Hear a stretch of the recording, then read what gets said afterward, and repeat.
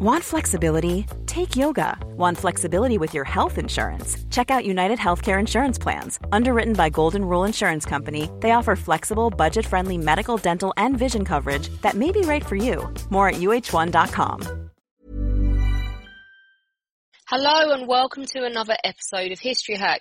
As per usual, we're excited. Alina, tell everyone why. So we've got with us today Gregory Valdespino, who is currently finishing his PhD at the University of Chicago and is currently working on the history of France and Senegal. So we're really excited, something completely out of the box. Welcome. Hello, so excited to be here. It's like we can't wait for this. Obviously everyone now has to approach the imperialism thing with great care and attention. So it's just a relief as a British person to fob it off on the French for once. Talk about how mean they were. I'm happy to talk about that. Let's do it. I think the reason it's so important, it is on that west coast, which means it will have slave trade connotations. What were the key trading points there? Yeah, so I mean, you kind of hit it right on the head. Like, part of the reason that Senegal is so important in French colonial history and why it comes up so much is that it has the oldest contacts between France and West Africa dating back to the slave trade. And so, I mean, there's records as far back as the 14th century of Norman sailors going to Senegal, but really kind of by the early 17th century, you have French outposts that are in what is now the island of Gorée and then what is now the city of Saint Louis in the north, becoming the major kind of trading posts, but they kind of across the Senegalese, what is now the Senegalese coast in the 17th century and through the 18th century, you have French traders kind of in captives, traders and enslaved people, cooperating with various kingdoms and sending thousands of people to Caribbean colonies in what is now Louisiana, what is now Haiti. And so really what is now Senegal is the main site of French slavering activity from the monarchy through kind of the early 19th century, really. So I'm completely going to pronounce this wrong, but who were the Senare and what was their role? Yeah, so the Senare were, so in this slave trading network that emerges throughout the 17th and really flourishes in the 18th century, the Senare play this really key role. So the Senare they're women, first of all, very important. And these are women who are often mixed race, so they're often French or other European and Wolof being one of the main linguistic and ethnic groups in Senegambia and what is now Senegal. And so these are women who just have an immense amount of power in these trading outposts. And then they have power in part because they speak multiple languages, but also they are the key intermediaries for trade throughout the region. And really, when I say key intermediaries, I mean in everything. They're kind of making sure that food gets to these outposts so that the French don't starve. They're making sure that water gets there. They're making sure that the French they're taking care of sick old French men who are dying. They are running the books. They are managing the finances. They are really the power brokers. And they are infamous, for their participation in the slave trade, but also just the immense amount of power that they wielded. And of course, it wasn't unheard of for women to have a lot of power. There are female monarchs in Senegambia, but the Senare they become so powerful because they are these cultural and financial intermediaries that really allow the global trade to operate in many ways in Senegal, in what is now Senegal. And one of the most famous being Anne Pepin, in the mid 18th century. She was herself the daughter of another Senare, and she becomes kind of the romantic partner, but also administrative and business partner of the French governor who gets stationed there. And the French come and go. They don't stay for too long, a few years, and the Senare stay. So they accumulate this power. Anne Pepin accumulated finance and connections and knowledge. And she built the house that is on the island today, kind of commemorated as the Maison des Esclaves, or House of Slaves. And it's the museum for the slave trade, but a lot of the houses there are kind of made and run by these women like Anne Pepin, who unfortunately by the 19th century, kind of patriarchal power takes over and they lose a lot of their financial control. But in the 18th century, women like Anne Pepin are really these extremely powerful individuals who, without it, the French would have just kind of been dying in their forts and really not been able to do anything, and would have been completely isolated. And of course they're controversial because they were so key to the slave trade, but they are this really interesting example of very, very powerful women as financial actors and political actors in the 18th century, in a time where often we don't think of, certainly not African women are not often told as part of the story. And so they're really key for fuller understanding of what was going on in this time. We love it. We love strong women on this podcast. I have to ask, how do Saint Louis and Gorée play a role in this narrative? Yeah, so they're really the key sites at the beginning. So like I said, it's by the mid-17th. So Gorée is an island off of what is called the Cap Vert Peninsula, which is where it's the westernmost point of the African continent, and Gorée is a small island off the coast. And then around the mid-17th century, after various wars with the Dutch and various other powers, the French take control. And around the same time, in northern Senegal, on the border with what is now Mauritania, the city of Saint Louis emerges. And these are really the two main points of French administrative control during the period of the Atlantic slave trade and through the colonial period, or the early colonial period. And Saint Louis being a really major slave exporting center. And so there's also a lot of people in Haiti can trace their lineage back to Saint Louis. That's a side point. But they're really the only place the French have a serious, strong foothold, for a long amount of time. And the Seigneuries are kind of part of this much bigger multicultural, urban societies that develop there. And you see these along the West African and Central African coast. You see it in Ouida, you see it in Cape Coast. But these multilingual societies, and often really small cities, but still cities, and that have these powerful kind of indigenous leaders as well as European traders who are kind of battling for influence, but also cooperating, and they develop these flourishing urban cultures. In Saint Louis, it's just to go to these islands, it's almost surreal because they look like the Caribbean. They have the architecture of the Caribbean, they have the verandas, it's the colorful walls, and so it really is these key connecting points for the French Atlantic. And so in some ways, Saint Louis and Gorée are more connected to New Orleans or Port-au-Prince than they are to other parts of, or anywhere in what is now Ghana or Nigeria. And so there are these really important nodal points that connect the interior, the Wolof, Serer, Happolar communities on the interior of Senegambia to the Atlantic, but also connect the French with their outposts throughout the Atlantic world entirely. And so there are these vibrant sites that are really the key interaction points between France, its empire, and then the various kingdoms within Senegal. So tell us more about the 4 communes and why they are so important. Yeah, so the 4 communes kind of emerge out of these 2 cities, and so by the end of when the slave trade, the Atlantic slave trade ends in the early 19th century, the French undergo kind of an imperial crisis after losing what is now Haiti. There's kind of they hold on to Gorée and Saint Louis, but for a while they're not quite sure what to do with it.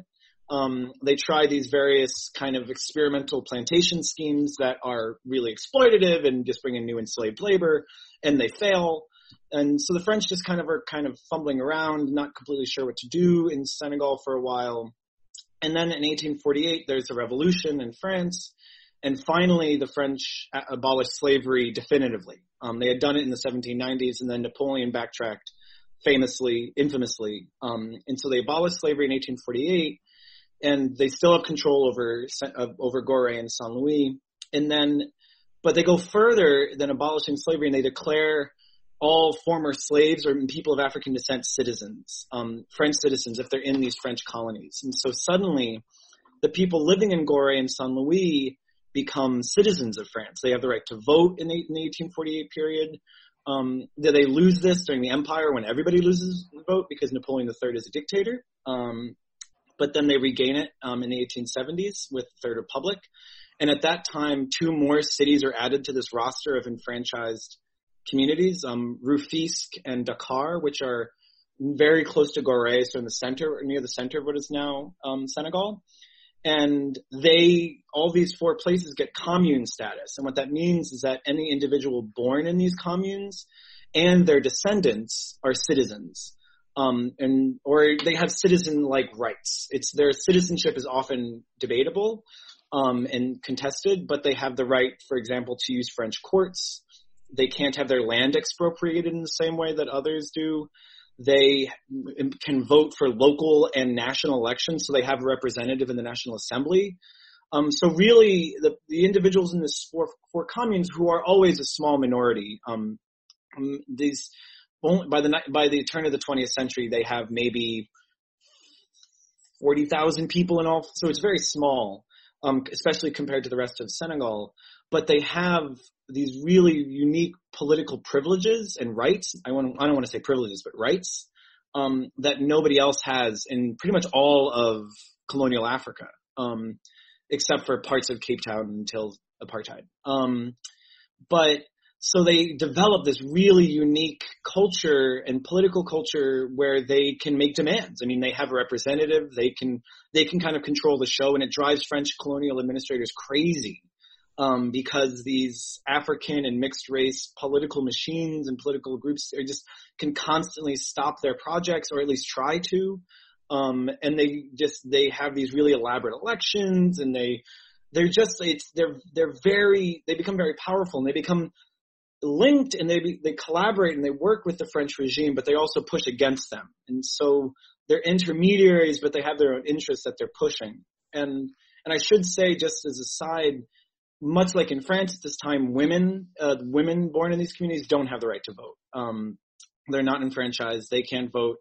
And they lose a lot of their property rights, much like women in France, but they also play a really key role, in kind of hosting political events, hosting people in their homes, and kind of, once again, managing finances like their ancestors did. So women are also, even if it's not in the ballot box, playing a really key role in the political and cultural life of the four communes.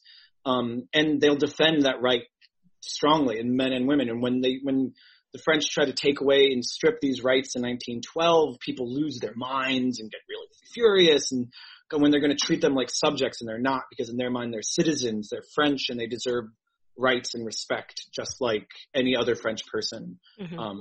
And they really fight for that, and it gets contentious, and often in very interesting moments.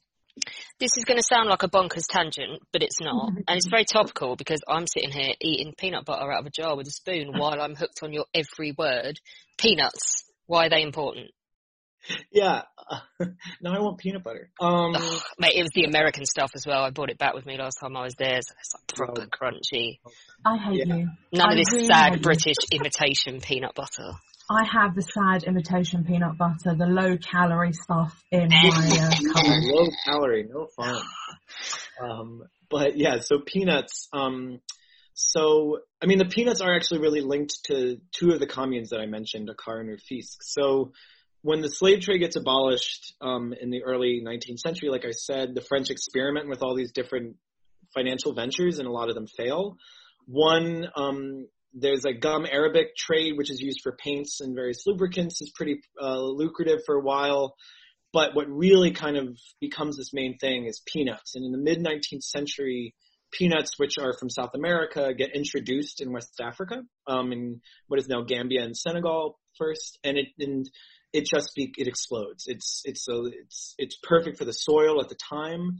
It's very low labor. You only work a few months on peanut cultivation, and it's just perfect at the time for the climate. And the reason it's so important is that peanuts are delicious. Peanut butter is delicious.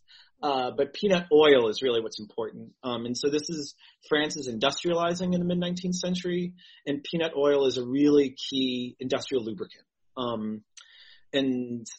So in a way, France's industrialization becomes linked and dependent to kind of exploitation of Senegalese land and labor. And so suddenly this crop that didn't exist before gets introduced and takes over the Senegalese landscape, and becomes the main export. Senegal becomes one of the world's largest exporters of peanuts, continues to be, even though it's decreased significantly since the 1970s. And peanuts, I mean, it's hard to understate. I mean, I don't understand all of the details because peanuts, it's so scientific. There's only so much you can read before you start to glaze over, right? Absolutely. But peanuts really transform almost everything in Senegal. Because like I said, there's a short cultivation period. They change the landscape, and they just, all the dynamics, because it's an agricultural society. When a new product is introduced, new social dynamics emerge around it. And so it becomes a way for people to it's easy to get peanuts. And so you have all these people who are former slaves or kind of children who want to break out from their parents, or even women who want to break out from abusive or controlling patriarchs. They can become peanut farmers. They can get involved in peanut cultivation because it's 2 months of the year, so it's relatively easier to cultivate. It's easy to find, and so you have this breaking up, and peanuts kind of transforms the social landscape. But then in order to get the crops in the first place, you have to buy them from French traders. I almost said British. My apologies. No, we're trashing the French imperialists today. So they buy them from the French, but they go into debt in order to do that. So even if the peanuts in some way allow some people to strike new, or for communities to kind of find new economic bases that undermine older kingdoms or household dynamics, they end up in debt.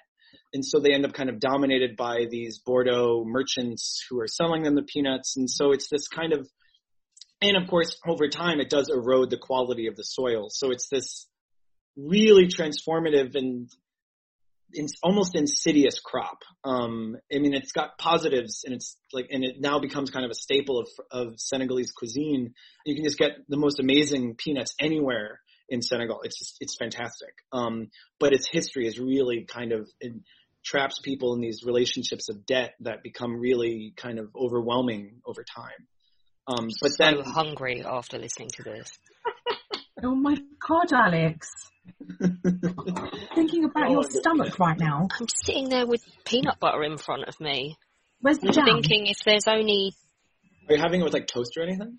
No, just with a spoon. It's a better snack than eating chocolate and stuff. It's better for you. But I don't think in quantity. It's good spreading it on an apple is amazing. Oh yeah, absolutely. Yeah, that's my bodybuilder friend's recommended snack when you're feeling a craving for something sweet. Anyway, this isn't all about my stomach. Sorry. We're supposed to be moving on to the Islamic Brotherhood. Do it. You do it. Okay, so where does the Islamic Brotherhood come into all of this? Yeah, so it's actually, as with everything in Senegal, it's tied to peanuts almost. So the peanut trade gives, so I'll back up. The Islamic Brotherhoods, there are these Islamic orders that are in Sufi orders that have origins kind of all across the world, or the Muslim-speaking world.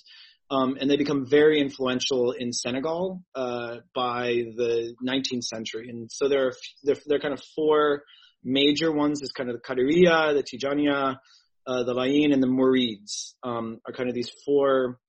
There are these Muslim orders, and each one has these kind of charismatic founders, and they have distinct ideologies and principles, all Sufi Muslim, but very different. And they start growing in influence throughout the 18th century, in part because the monarchy, the Senegalese and Senegambian monarchies are getting really delegitimized by their cooperation with the French and participation in the slave trade. And so these Islamic brotherhoods become these kind of counter powers who are really critiquing these and leading rebellions against the French and the monarchies.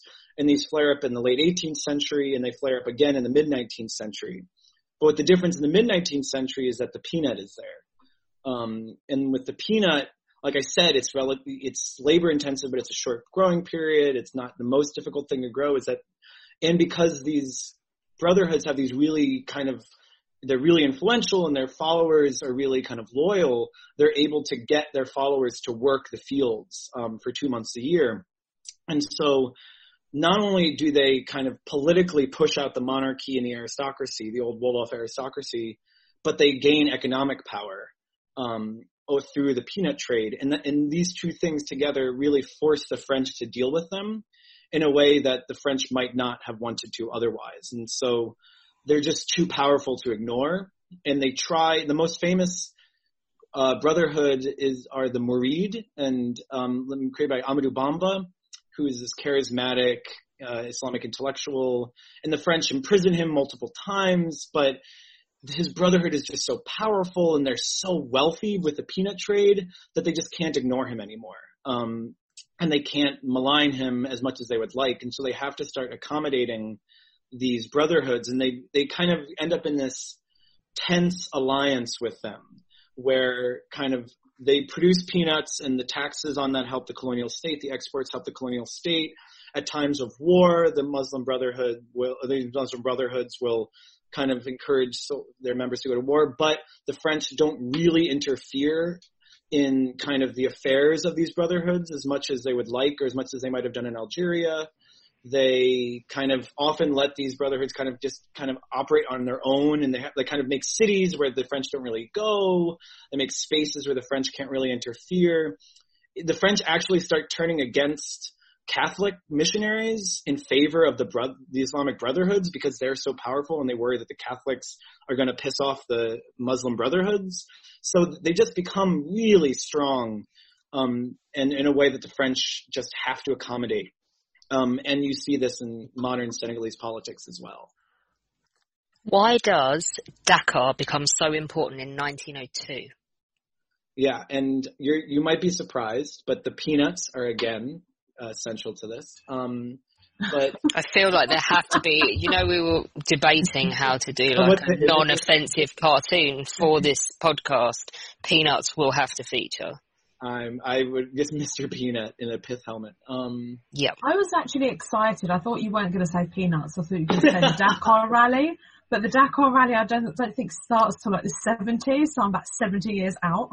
Yeah, no, it's a bit later. We're at the wrong end of the 20th century for her. She has no comprehension. They do have electricity by this point, though, Alina. Yeah, in a railroad. Thanks for that.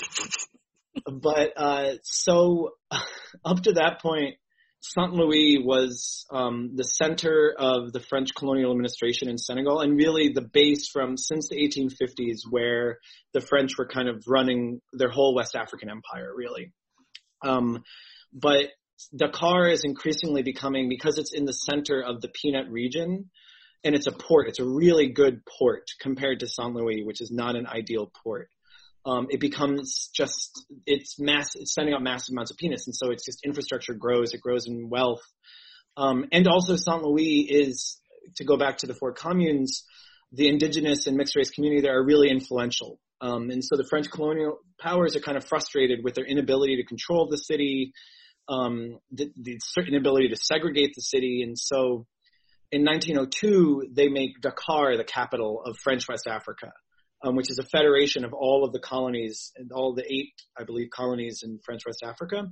And Dakar becomes the capital of that. Saint Louis remains the capital of Senegal, but Dakar becomes the capital of the whole federation. And so it really it grows. By 1914, it has around 30,000 people, which might sound small, but it's pretty big by considering this is a really rural community, colony. And Dakar becomes the new center of the French Empire in Africa. And the colonists have dreams of turning it into kind of a new Hanoi or a new Algiers, and kind of big boulevards, and making it a new colonial capital. But again, they run into indigenous communities that are enfranchised and resist with all their might, often not successfully, sometimes successfully, colonial ambitions. But really, after 1902, Dakar becomes kind of the center of French colonial politics, really arguably not just in Senegal, but in West Africa entirely. I'm Sandra, and I'm just the professional your small business was looking for. But you didn't hire me because you didn't use LinkedIn Jobs. LinkedIn has professionals you can't find anywhere else, including those who aren't actively looking for a new job, but might be open to the perfect role, like me. In a given month, over 70% of LinkedIn users don't visit other leading job sites. So if you're not looking on LinkedIn, you'll miss out on great candidates like Sandra. Start hiring professionals like a professional. Post your free job on linkedin.com/people today. Even when we're on a budget, we still deserve nice things. Quince is a place to scoop up stunning high-end goods for 50 to 80% less than similar brands. They have buttery soft cashmere sweaters starting at $50, luxurious Italian leather bags, and so much more. Plus, Quince only works with factories that use safe, ethical, and responsible manufacturing. Get the high-end goods you'll love without the high price tag with Quince. Go to quince.com/style for free shipping and 365-day returns.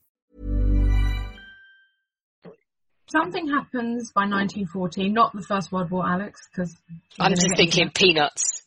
Still peanuts? They're always there. They're always in the background. So something happens by 1914. What is it, and why is it an important turning point? Yeah. So 1914 is kind of this key year for 5,000 different reasons in Senegal.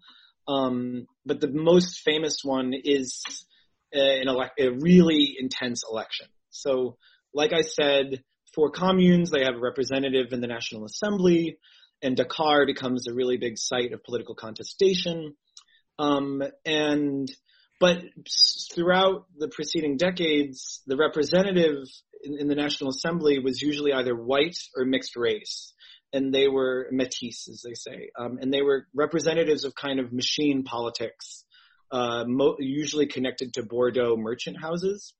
And so a lot of younger African voters or other indigenous voters who were having land taken away from them or were kind of facing racist obstructions to their efforts to advance in their careers or just their daily lives are getting really frustrated by the fact that they can vote, but it doesn't seem to be in their interest. It doesn't seem to be representing them.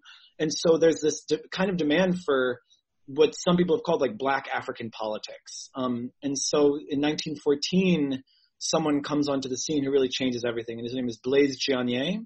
And he, born in Senegal, he had worked in the colonial service throughout the French Empire, went to school in Senegal as well as in France, and he comes back to Senegal to run for office, to become the deputy. And all of these voters rally around him, and the French and the Métis political machines freak out. They like really panic. And they think that like we can't let this happen, but they're so fractured that they can never get their stuff together. They can never really get organized enough to stop him. And he wins. He wins the election by only a few hundred votes, in an extremely contested election. And suddenly he becomes the first Black African representative in the French National Assembly. And suddenly the political landscape seems to be transformed. And the French colonial administration continue to fight this. They continue to kind of struggle with him, but he makes serious compromises that can be criticized. But he guarantees by 1916, he guarantees, the citizens of these communes that are guaranteed their citizenship and they can't be revoked. He becomes really key in kind of West African involvement in World War I, which is controversial.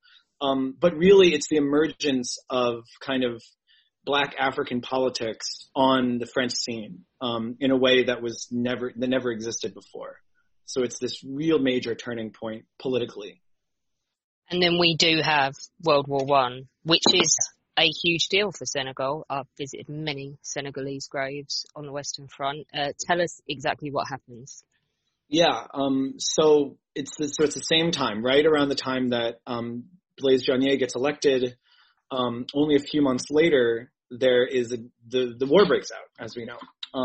And the French, unlike other colonial powers, really want to lean on using their colonial populations as not just workers, but soldiers, and specifically African soldiers. And there's a long tradition of what are called the tirailleurs sénégalais, so Senegalese riflemen.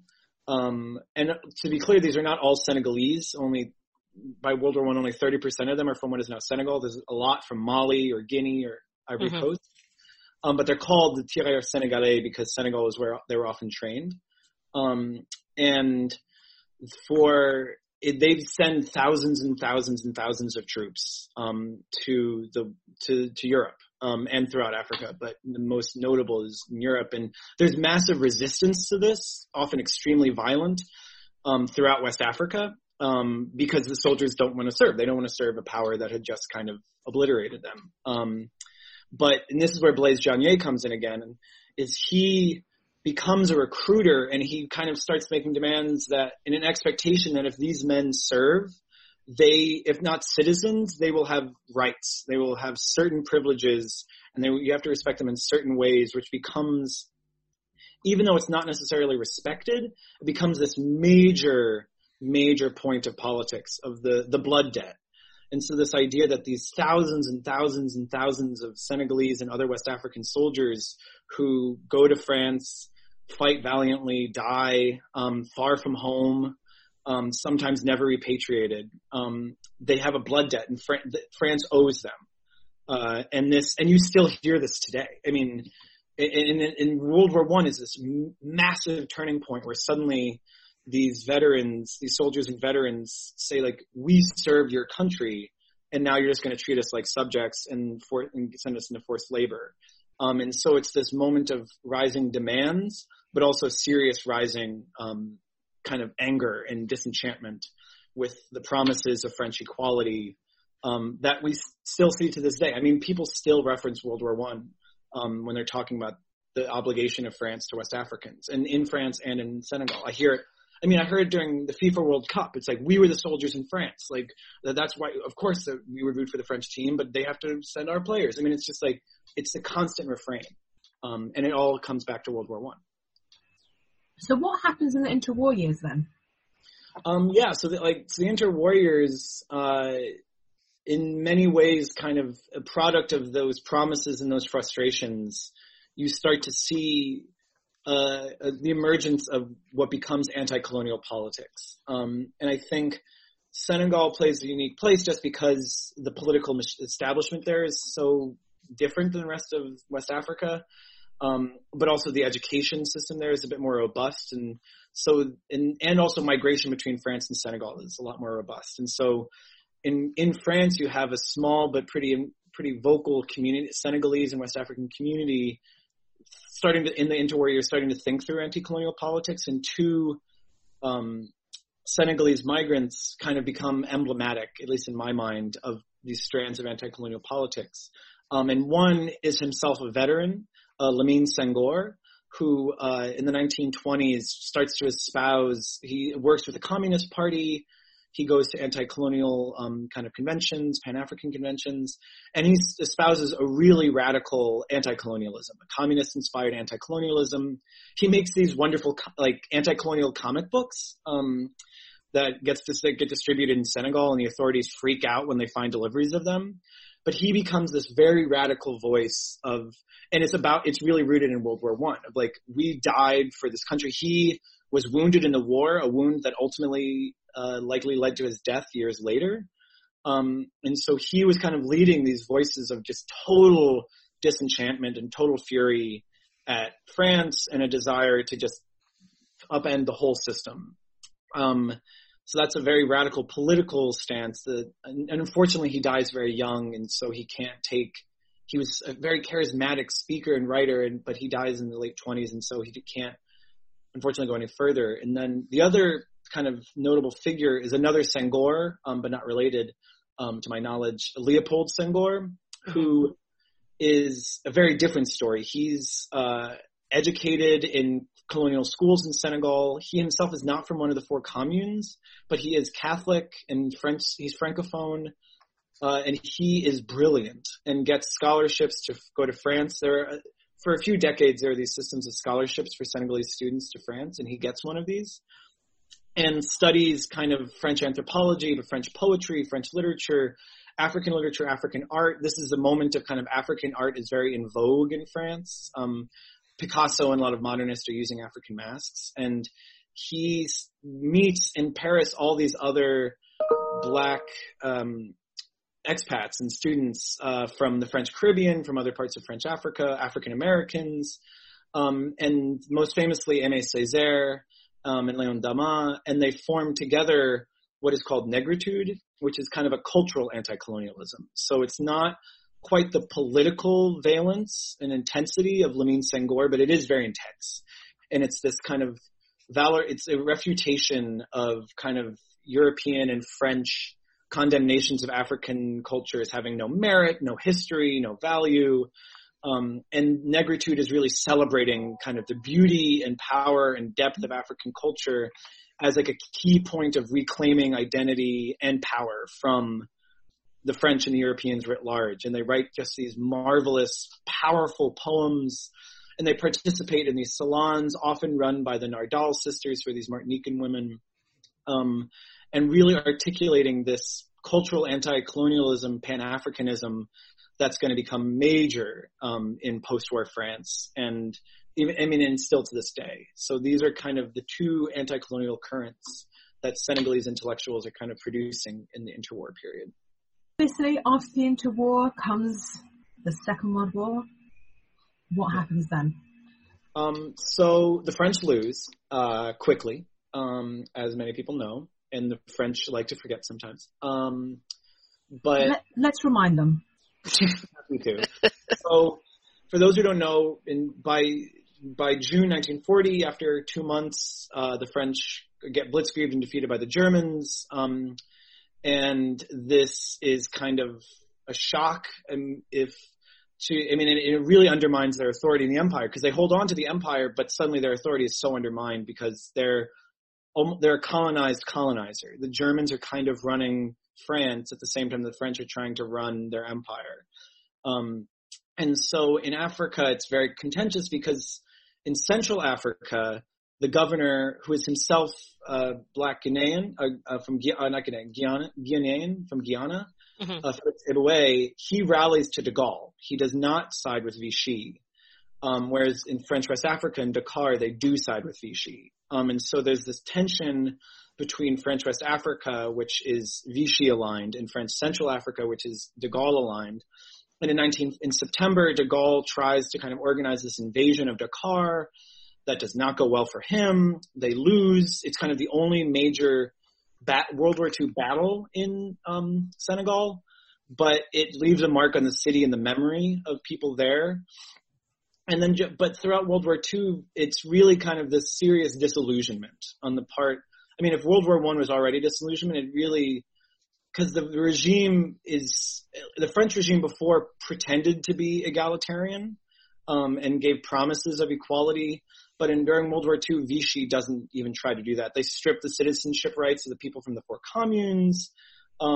It's just it's really regressive, really violent. I mean, it's a fascist regime. I mean, colonialism is also arguably a fascist regime. But I think for a lot of people in West Africa, World War II in Senegal kind of showed them the limits, and kind of as I've heard say, the mask was taken off of French colonialism. And everything kind of comes up to question after that. It does. And you've already mentioned Leopold Senghor. Tell us about what he did in terms of independent Senegal. Yeah, so he is a really kind of important figure. So he's important in the interwar period. And then after World War II, he becomes a politician. He enters politics, remains a poet-politician his whole life. And he, after World War II, franchise extended to women. First, the women finally get the right to vote in France and its colonies. And then citizenship is extended throughout the empire. And in Senegal, this means beyond just the four communes. And Senghor becomes one of the elected officials for Senegal in rewriting the constitution. And then he just becomes an increasingly powerful political figure throughout the 1950s. Ultimately becoming Senegal's first president when it becomes independent in 1960. And he espoused this cultural Pan-Africanism, anti-colonialism, but he is also a Francophile, a serious Francophile. He speaks French pretty much in his daily life, even though he speaks multiple languages. He writes poetry in French. He spends a lot of time in France, and he espouses a love for French culture, even while acknowledging kind of the horrors of colonialism and racism. And so when he becomes the president, he wants to maintain close relations with France. And he wants to promote French language, and so a lot of French officials remain in independent Senegal's government. He maintains really close ties between French institutions, kind of French research institutions that were created in the 1950s in Senegal. And he's been thoroughly criticized this by many on the left in Senegal, that he was too pro-French. He was not anti-colonial enough when you compare him to Sékou Touré in Guinea, for example. And I think that's a fair and interesting critique. But he really does maintain throughout the 20 years that he's president a very kind of pro-French Francophile regime. And he ends up retiring in France. He has a wife who's from Normandy, and he ends up retiring there after he transfers power in 1980. So 1960s and 70s, something happens to the Senegalese workers. What happens? Yeah, so, I mean, part of this closeness that maintains between France and its African colonies is that Senghor facilitated, but it also is facilitated on a much larger scale, is an agreement in decolonization treaties that free circulation between France and its former colonies in West Africa. And what this means is that workers can go to France with far fewer regulations than workers from other countries in the world. And so it's relatively easy for Senegalese workers to go to France in the 1960s when there's an industrial boom in France. And to return to the peanut that we haven't mentioned in a while, as I said, peanuts are really kind of corrosive on the soil, and so you're starting to see a drought. Peanut cultivation is kind of beginning to dry up in Senegal, and so there's a real kind of horrible, deadly crisis emerging in parts of the Senegal River Valley, which is not just in Senegal. It's Senegal, Mauritania, and Mali.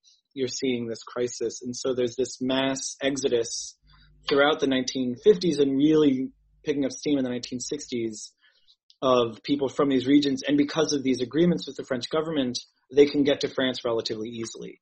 This is a completely parallel with the Windrush in the UK and the Indian influx into the UK as well, isn't it? Totally. And you also see similar things with the French Caribbean. But it's this exact same time, and then you see these conflicts that you see with Windrush, where these people, even though they're no longer citizens of France, they still consider themselves connected. And often, I mean, I've seen interviews from the 60s where people will once again cite, my grandfather served in World War I for France. He died in the Somme. Like, we have the right, we shouldn't be living in, they lived in very, very, very difficult conditions once they got to France. And they're kind of declaring that we might be citizens of a new country, but we also have these attachments to France. And then there's also tensions with the Senegalese government throughout the 60s. And so these working populations that grow to, I don't have exact figures, but maybe around 20,000 by the mid-1960s in Paris. So once again, small, but still pretty large and pretty visible. And you have kind of political figures, most famously Sali Ndongo, who are leading kind of these workers to organize, to improve their living conditions, to improve their working conditions, to make demands on both the French and the Senegalese state to take care of them. And it really lays the groundwork for, even when these migration rights are stripped by the French government in 1974, it lays the groundwork for kind of the political dynamics, but also just the demographics. And now there's a much larger West African community in France. I mean, anybody who's been to Paris or Marseille or pretty much it's notable. I mean, you hear Wolof, you see Senegalese food, and it's really in the 60s and 70s that the groundwork for that is laid as well. I mean, and once again, like in Windrush, the political contestations are laid there, and they continue to this day, unfortunately. Some things don't change. Thank you so much for coming on and giving us a whistle-stop but completely, intellectually challenging and I don't want to say coherent because that makes it sound like I expected you to be a rambling weirdo. Eloquent, that was the word I was looking for. Eloquent description of the last 200 years or so, 250 years in Senegal, because we badly needed some more African history that wasn't about Egypt, and you have obliged us. Thank you very much. Oh, thank you so much. And thank you for this podcast is so wonderful. I'm amazed at how much content you make, and I'm just enjoying it so much. So it's really an honor and just so much fun to be part of this. And I hope you think of me when you have peanuts next time. Well, I'm thinking of you now with my peanut butter in front of me, and I know Alina's going to try and find some now. She's probably not even going to come back and say goodbye. She's got her head in the cupboard. I'm here. I'm waiting for us to finish, and then I'm going to go downstairs and grab the peanut butter. All peanuts. Wonderful. Join us tomorrow when we will be with Helen Antrobus talking about women and revolt and fashion and the tie-in between what women wore basically when they were kicking off. Really interesting, so don't miss that. We are now on YouTube. We are posting all of our new episodes on there, and we have our own channel, and we are gradually posting all of the back episodes because we have been made aware of the fact that you can only find the last 100 on some platforms. So you can go and listen to your heart's content and laugh at the cartoons and have a great time. One particularly great thing about it is that we have organised everything into categories. So if you just want to listen to all of our World War II shows, you can do so, or there's ancient history, or there's TV tie-ins. If you just have a hankering for famous people, so you can select what interests you the most and listen to it in one go. So do go over there and subscribe. Don't forget, you can become a patron of History Hack for as little as $1 a month.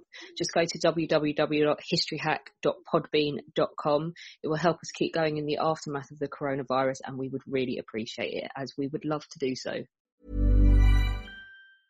Cool fact, a crocodile can't stick out its tongue. Also, you can get health insurance for a month or just under a year in some states. United Healthcare short-term insurance plans, underwritten by Golden Rule Insurance Company, offer flexible, budget-friendly coverage for you. Learn more at uh1.com.